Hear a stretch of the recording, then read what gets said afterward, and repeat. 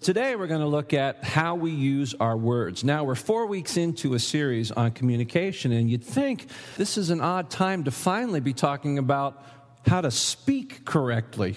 But what we've learned in the last 3 weeks is that communication is a whole lot more than just the words we use. There are a lot of other factors that come into play. Let's see how much you remember. What are some of those other things that are going on that impact how we communicate besides just the words that eventually find their way out of our mouths? Yeah, the filters. Everything that we've experienced that becomes part of how we see life and how we respond to things that we hear, all the hurts, all the disappointments, all the decisions that are both good or bad result, all the people in our lives that you remind me of when I'm talking to you. My feeling about them works into how I feel and listen to you. Our belief systems, our hurts, our fears, all these things present a filter through which we view life and into which all words come before we even have the opportunity to think about them and respond. That's huge. There is no more important thing to effective communication than learning to not trust yourself as much as you do. That what you're thinking about what you heard, you've already processed it through a whole different set of stuff than what the communicator's trying to say. So filters. What's another thing? What action has to precede speaking truth in love? Yes, listening. We don't think of listening as an act that we do. We think of it as passive. Therefore, we don't really engage when the other person speaks, except to hear in a way that responds from our point of view, right? True listening. Do you remember the 4 types of not listening that we talked about last week? Anybody remember some of them? Yeah, see that? Okay, defending. Thank you. What's that? Comparing. Defending says, not me. I am not wrong. I didn't act wrong. And if I did, I didn't mean it. Not me. Comparing. Me too. Listening to you just as long as it gives an opportunity for me to tell you my story, which is so much more important to me than yours. What else? Judging. What's wrong with this person that they've gotten into this situation? They have to have something wrong with them. Defending says, not me. Comparing says, me too. Judging says, you are. What's the other one? Advising. We're born fixers, so we listen to somebody in order to give them the solution that we think they should have. And the discussion becomes about whether or not our solution is the right thing to do. Now, there is a right place to defend ourselves. There's a right moment to discern, not judge in a condemning way, but to discern into someone's life and speak truth in a way that opens them up to ways they may have contributed. There is a time to compare as a gift to comforting people with the comfort we have received. And there's a time to advise. Our problem is we do that and think it's listening. All those attempts do not bless, they do not produce life in somebody because they're coming out of a brokenness. Godly listening precedes any ability to really speak in a way that transforms. I can't stress this enough, how important listening is. We will always, our entire life, be fighting to become true listeners. Because there's a voice in your head that wants to shape everything you listen to. And that voice in your head is all those filters, all those experiences, all those fears.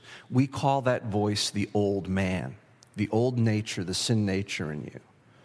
And that old voice is fighting to keep you from seeing truth, not to help you understand it.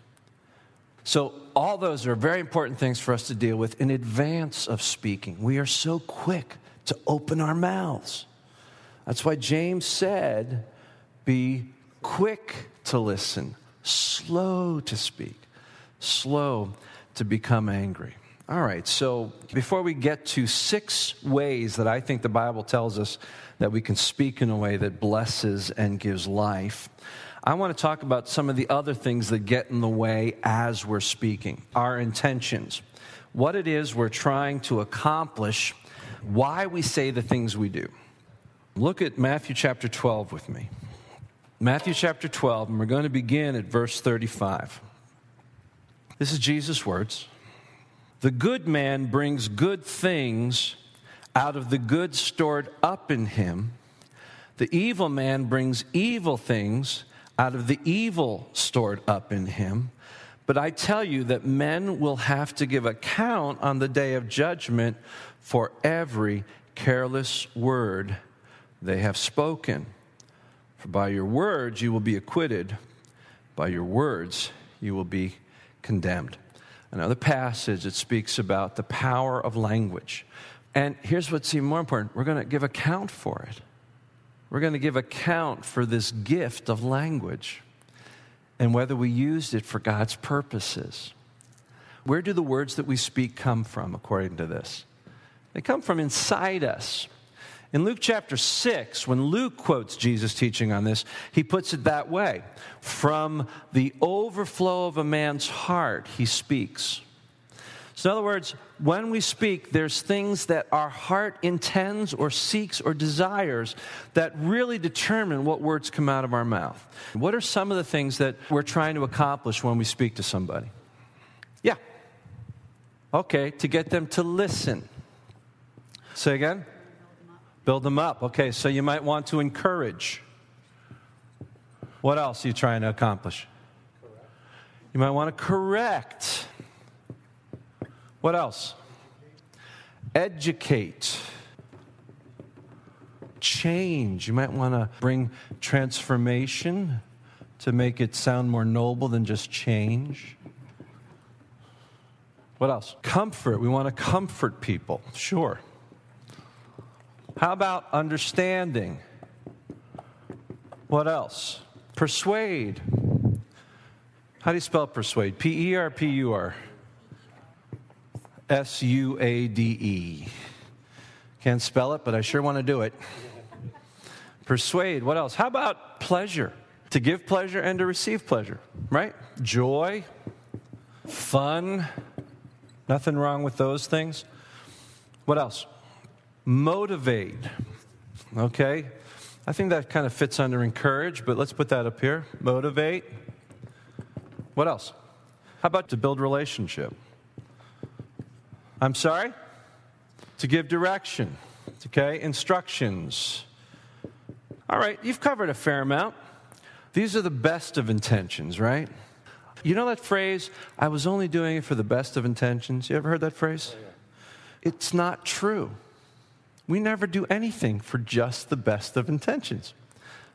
There's always other intentions going on in us that are rooted in all this brokenness inside us. And it comes into our conversations. And it really kicks in once the conflict starts. That's when the best of intentions get put on the shelf. And the other needs in us kick in. Now, what are some of those intentions? The things that are not the best of intentions, but they're things that we carry with us that we want to accomplish when we speak to somebody. What? Get your point across. How about win? Be right. I don't struggle with that, but I know Rick does, so that's why I wrote it down. What else? Control. Absolutely. Control.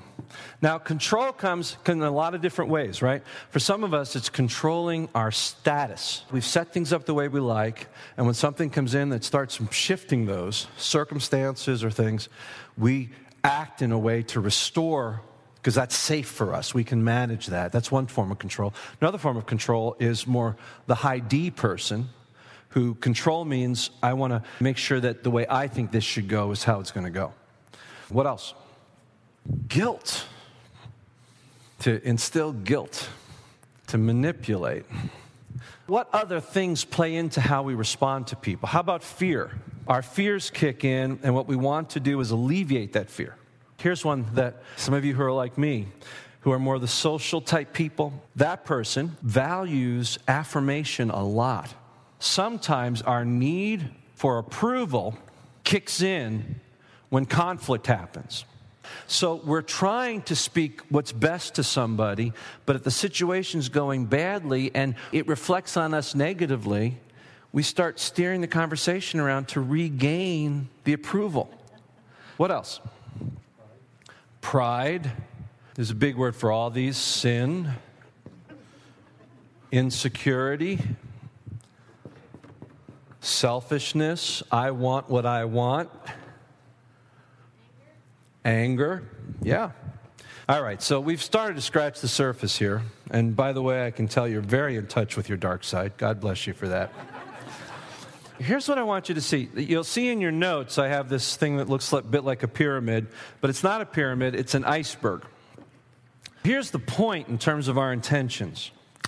Above the surface, what we're aware of when we're talking to people are the best of intentions.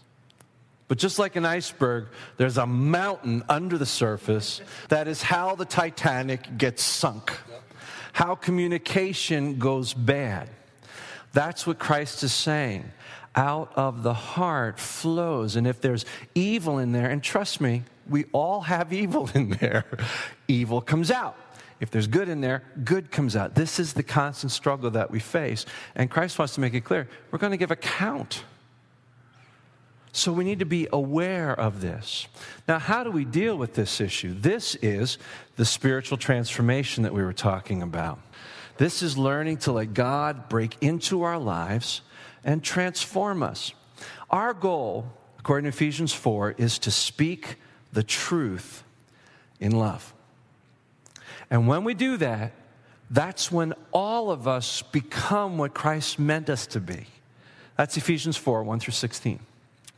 But then, as soon as he says that, Paul goes on and says, so because that's the pattern, you have to stop thinking the way you used to think. He says you have to stop thinking.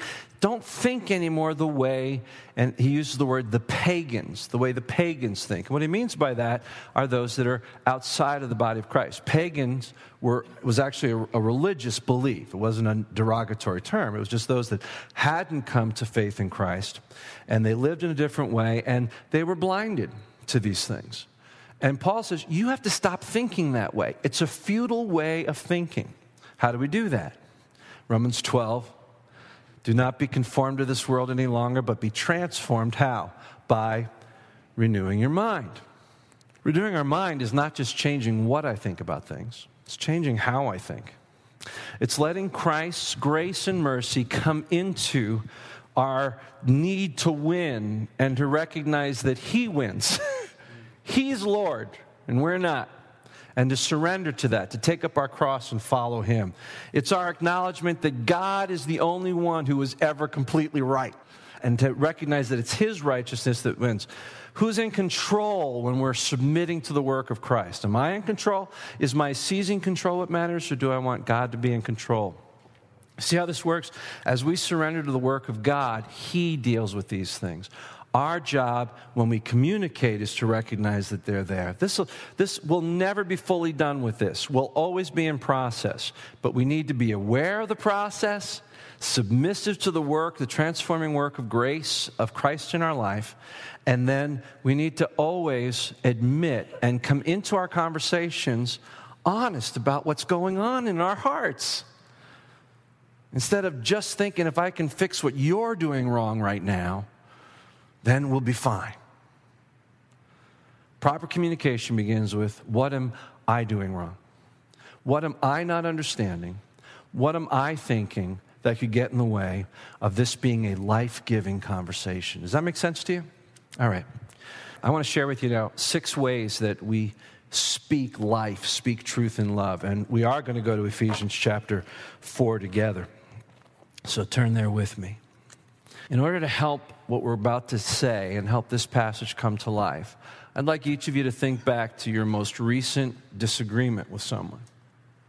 Do you have something in mind? Okay, it might have been a year ago because you're just that nice of a person. You might still be in the conflict, and you may pick it up in the car when you're done with church. There's a conflict that you have in mind right now, okay? How many of you have something in mind? Okay, the rest of you that don't are in denial. So please catch up with the rest of us. I'm going to read this passage and tell me how you think you measured up in it. And then based on that, we're going to go through as many of these points as we can. Verse 29. Do not let any unwholesome talk come out of your mouths, but only what is helpful for building others up according to their needs, that it may benefit those who listen. And do not grieve the Holy Spirit of God, with whom you were sealed for the day of redemption. Get rid of all bitterness, rage, and anger, brawling and slander, along with every form of malice. I'm going to pause there. Those words sound so strong that all of us could convince ourselves that even in our worst arguments, we don't do any of those. But we do every one of them. The way we do it just tends to usually be a little more passive than the people that we think do it. We all do these things. Reading on. Be kind and compassionate to one another, forgiving each other just as in Christ God forgave you. Now, based on that passage and a few others we're going to work through, let me now give you at least start talking about 6 ways that we use our words for life to speak truth and love. The first way I need to speak reluctantly. Reluctantly. We are so fast to open our mouths. We're so quick to believe that before we've even heard or come to fully understand that we have all the understanding we need, all we need to do is just to jump in and fix it. When I finally choose to open my mouth, I need to do it reluctantly. Quick to listen, slow to speak. Look with me at Psalm 141, verse 3. It's up here. Let's say it together. Post a guard at my mouth, God. Set a watch at the door of my lips. Set a guard at my mouth, God. You can tell this psalmist had looked back and realized that they had opened their mouth a little too quick, a few too many times. Lord, hold me back. When I speak, let me speak reluctantly rather than so arrogantly and so quickly. Under that point, I want you to take and draw a line, horizontal line. On the far left, put number 1. On the far right, put number 5. Okay? And I want you to think back to that disagreement that you had, that now is your test case. And on a scale of 1 to 5, 5 being the most reluctant to speak. That's the best part. 1 being that you just shot your mouth off right away and kept talking. Rate yourself on 1 to 5. 5 being the best, 1 being the worst. Go ahead, score yourself on that argument. If some of you want to go like to -5 to 0, feel free. It's your scale. Second thing I need to do is to speak thoughtfully. Proverbs 15:28. The heart of the righteous weighs its answers. I hold back my response until I've processed, I've considered sides a little more. And when I do, I speak thoughtfully. Look at Proverbs 21:20. I love this verse. There's more hope for a fool than for someone who speaks without thinking. See, the difference between just speaking what's on my mind right now and speaking once I've considered is the difference between just reacting and truly responding. And they're very different things. A reaction is more of a knee-jerk response that is coming from everything that's going on in me. And often reactions are painful to the people listening. And that's why they destroy relationships. We respond, we speak in a way that has understanding, thoughtfully. Put a 1 and a 5 on a line below that. You just reacted. You spoke thoughtfully. Give yourself a grade. Proverbs says, a well-chosen word is a blessing. Timely word. Third, we need to speak humbly. Speaking humbly means I know my darkness. I know the fears that kick in. I know the sinfulness. I know the selfishness that's there. Humility keeps that in mind when I engage someone on the other side. You know what we do instead? We assume our position is the righteous one. And we stand arrogantly in that position and fight for the high ground. Little humility. I think that's what is being spoken of here. We are all capable of all of those things in Ephesians 4. Bitterness, anger, factions, slander. And when we do those things, it grieves the Holy Spirit. And so he says, instead, be tender, compassionate. When I speak humbly, I am offering you, according to what Paul says here, the same grace that God has offered me. You're offering forgiveness in the same way that God, in Christ, forgave you. Humbly. Put a line at the bottom of that section of your notes, put a 1 and a 5, and ask yourself if you acted proudly without considering whether your viewpoint needed to be corrected and just jumped in, too proud to reconsider, or were you humble enough to recognize that you're faulty, you have issues, and to be humble in how you approach the other. Fourth, I need to speak truthfully. Earlier on in this chapter, let me just show you the verse I've quoted several times here. Let's look at verse 14. The goal here is that we will no longer be infants spiritually, tossed back and forth by the waves and blown here and there by every wind of teaching and by the cunning and craftiness of men and their deceitful scheming. But instead, by speaking the truth in love, we will in all things grow up into Him who is the head, that is Christ. So it's this speaking truth that is so critical. I was thinking about this. I was thinking about how our culture, our whole culture, is framed around shades of lies, white lies, half-truths. I mean, admit it, is there a single politician that you actually trust completely to be telling you the truth? It doesn't matter what your political persuasion is. I realize I don't trust any of them. I have a hard time trusting the news to report anything fairly. Why? Because we shade truth. How much harder is it as Christians to be truth speakers in a society that says sometimes the most noble thing you can do is lie? We actually have become accustomed to thinking that I am lying in the name of Jesus. I'm telling you less than what is true, less than what I'm feeling, less than what you may need to hear about yourself so that God can work. I'm not telling you that and convincing myself that somehow that's God-honoring. That's the right thing to do in the church. When Ephesians says the only way all of us will grow up into Him who is the head is to speak truth to one another. Our society tells us exactly the opposite. And how many of us have seen situation after situation where, because people just won't come to the person, coming at them humbly, expressing what's going on, seeking, trying to gain an understanding from your side to see if your judgments are correct. But because we won't do that, things build up and up and up, and then they're shot. I'm going to tell you, the breakdown at my last church was that the leadership allowed people who had misunderstanding and issues to go and speak those complaints to others and never come to the source to find out, first of all, if they were even right, or to see if it just wasn't some misunderstanding, or to have me, for instance, have the opportunity to say, yeah, I guess that wasn't a very good thing. I'm sorry.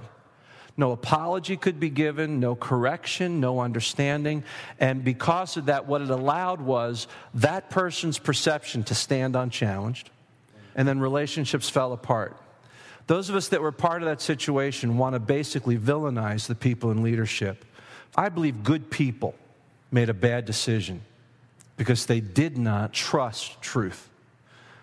They thought it was better to protect people who were too cowardly to come in and do the hard thing to make things right, and thought it was better to protect their anonymity. And what it did was it allowed misunderstanding and mistruths to rule the day. We do not want that to happen here. I consider it a high priority for me to make sure I'm honoring and being as honest as I can to you.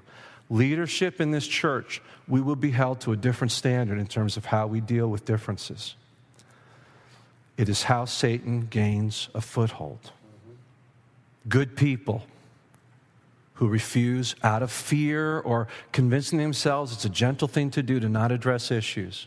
Good people contribute to splits and breakdowns. All right? That's how Satan's going to destroy us.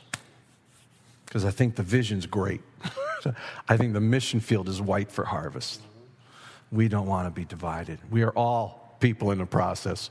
We're at best diamonds in the rough. We're going to rub up against each other while God's polishing us. In fact, that's how it happens. Iron sharpens iron. Anybody think that's a gentle process? It's not. Listen to me. It's about trusting truth. Doesn't Scripture say it's the truth that'll set us free? I think that's a really good place to end for this week. We'll pick it up next week. Let's just pray together. Why don't you just sit in that for a moment silently and just ask yourself, do you trust truth? I'm not saying your truth. You know, we've already learned that all of us don't really perceive everything that's happening. We need to come into things reluctantly and humbly. We need to seek understanding. But do you trust the process of gaining understanding? Who are you really protecting when you don't enter into that process? Father, I pray that you will help us to be those that give life, that the words that we speak may be few, but will bring life and blessing. In Jesus' name, amen.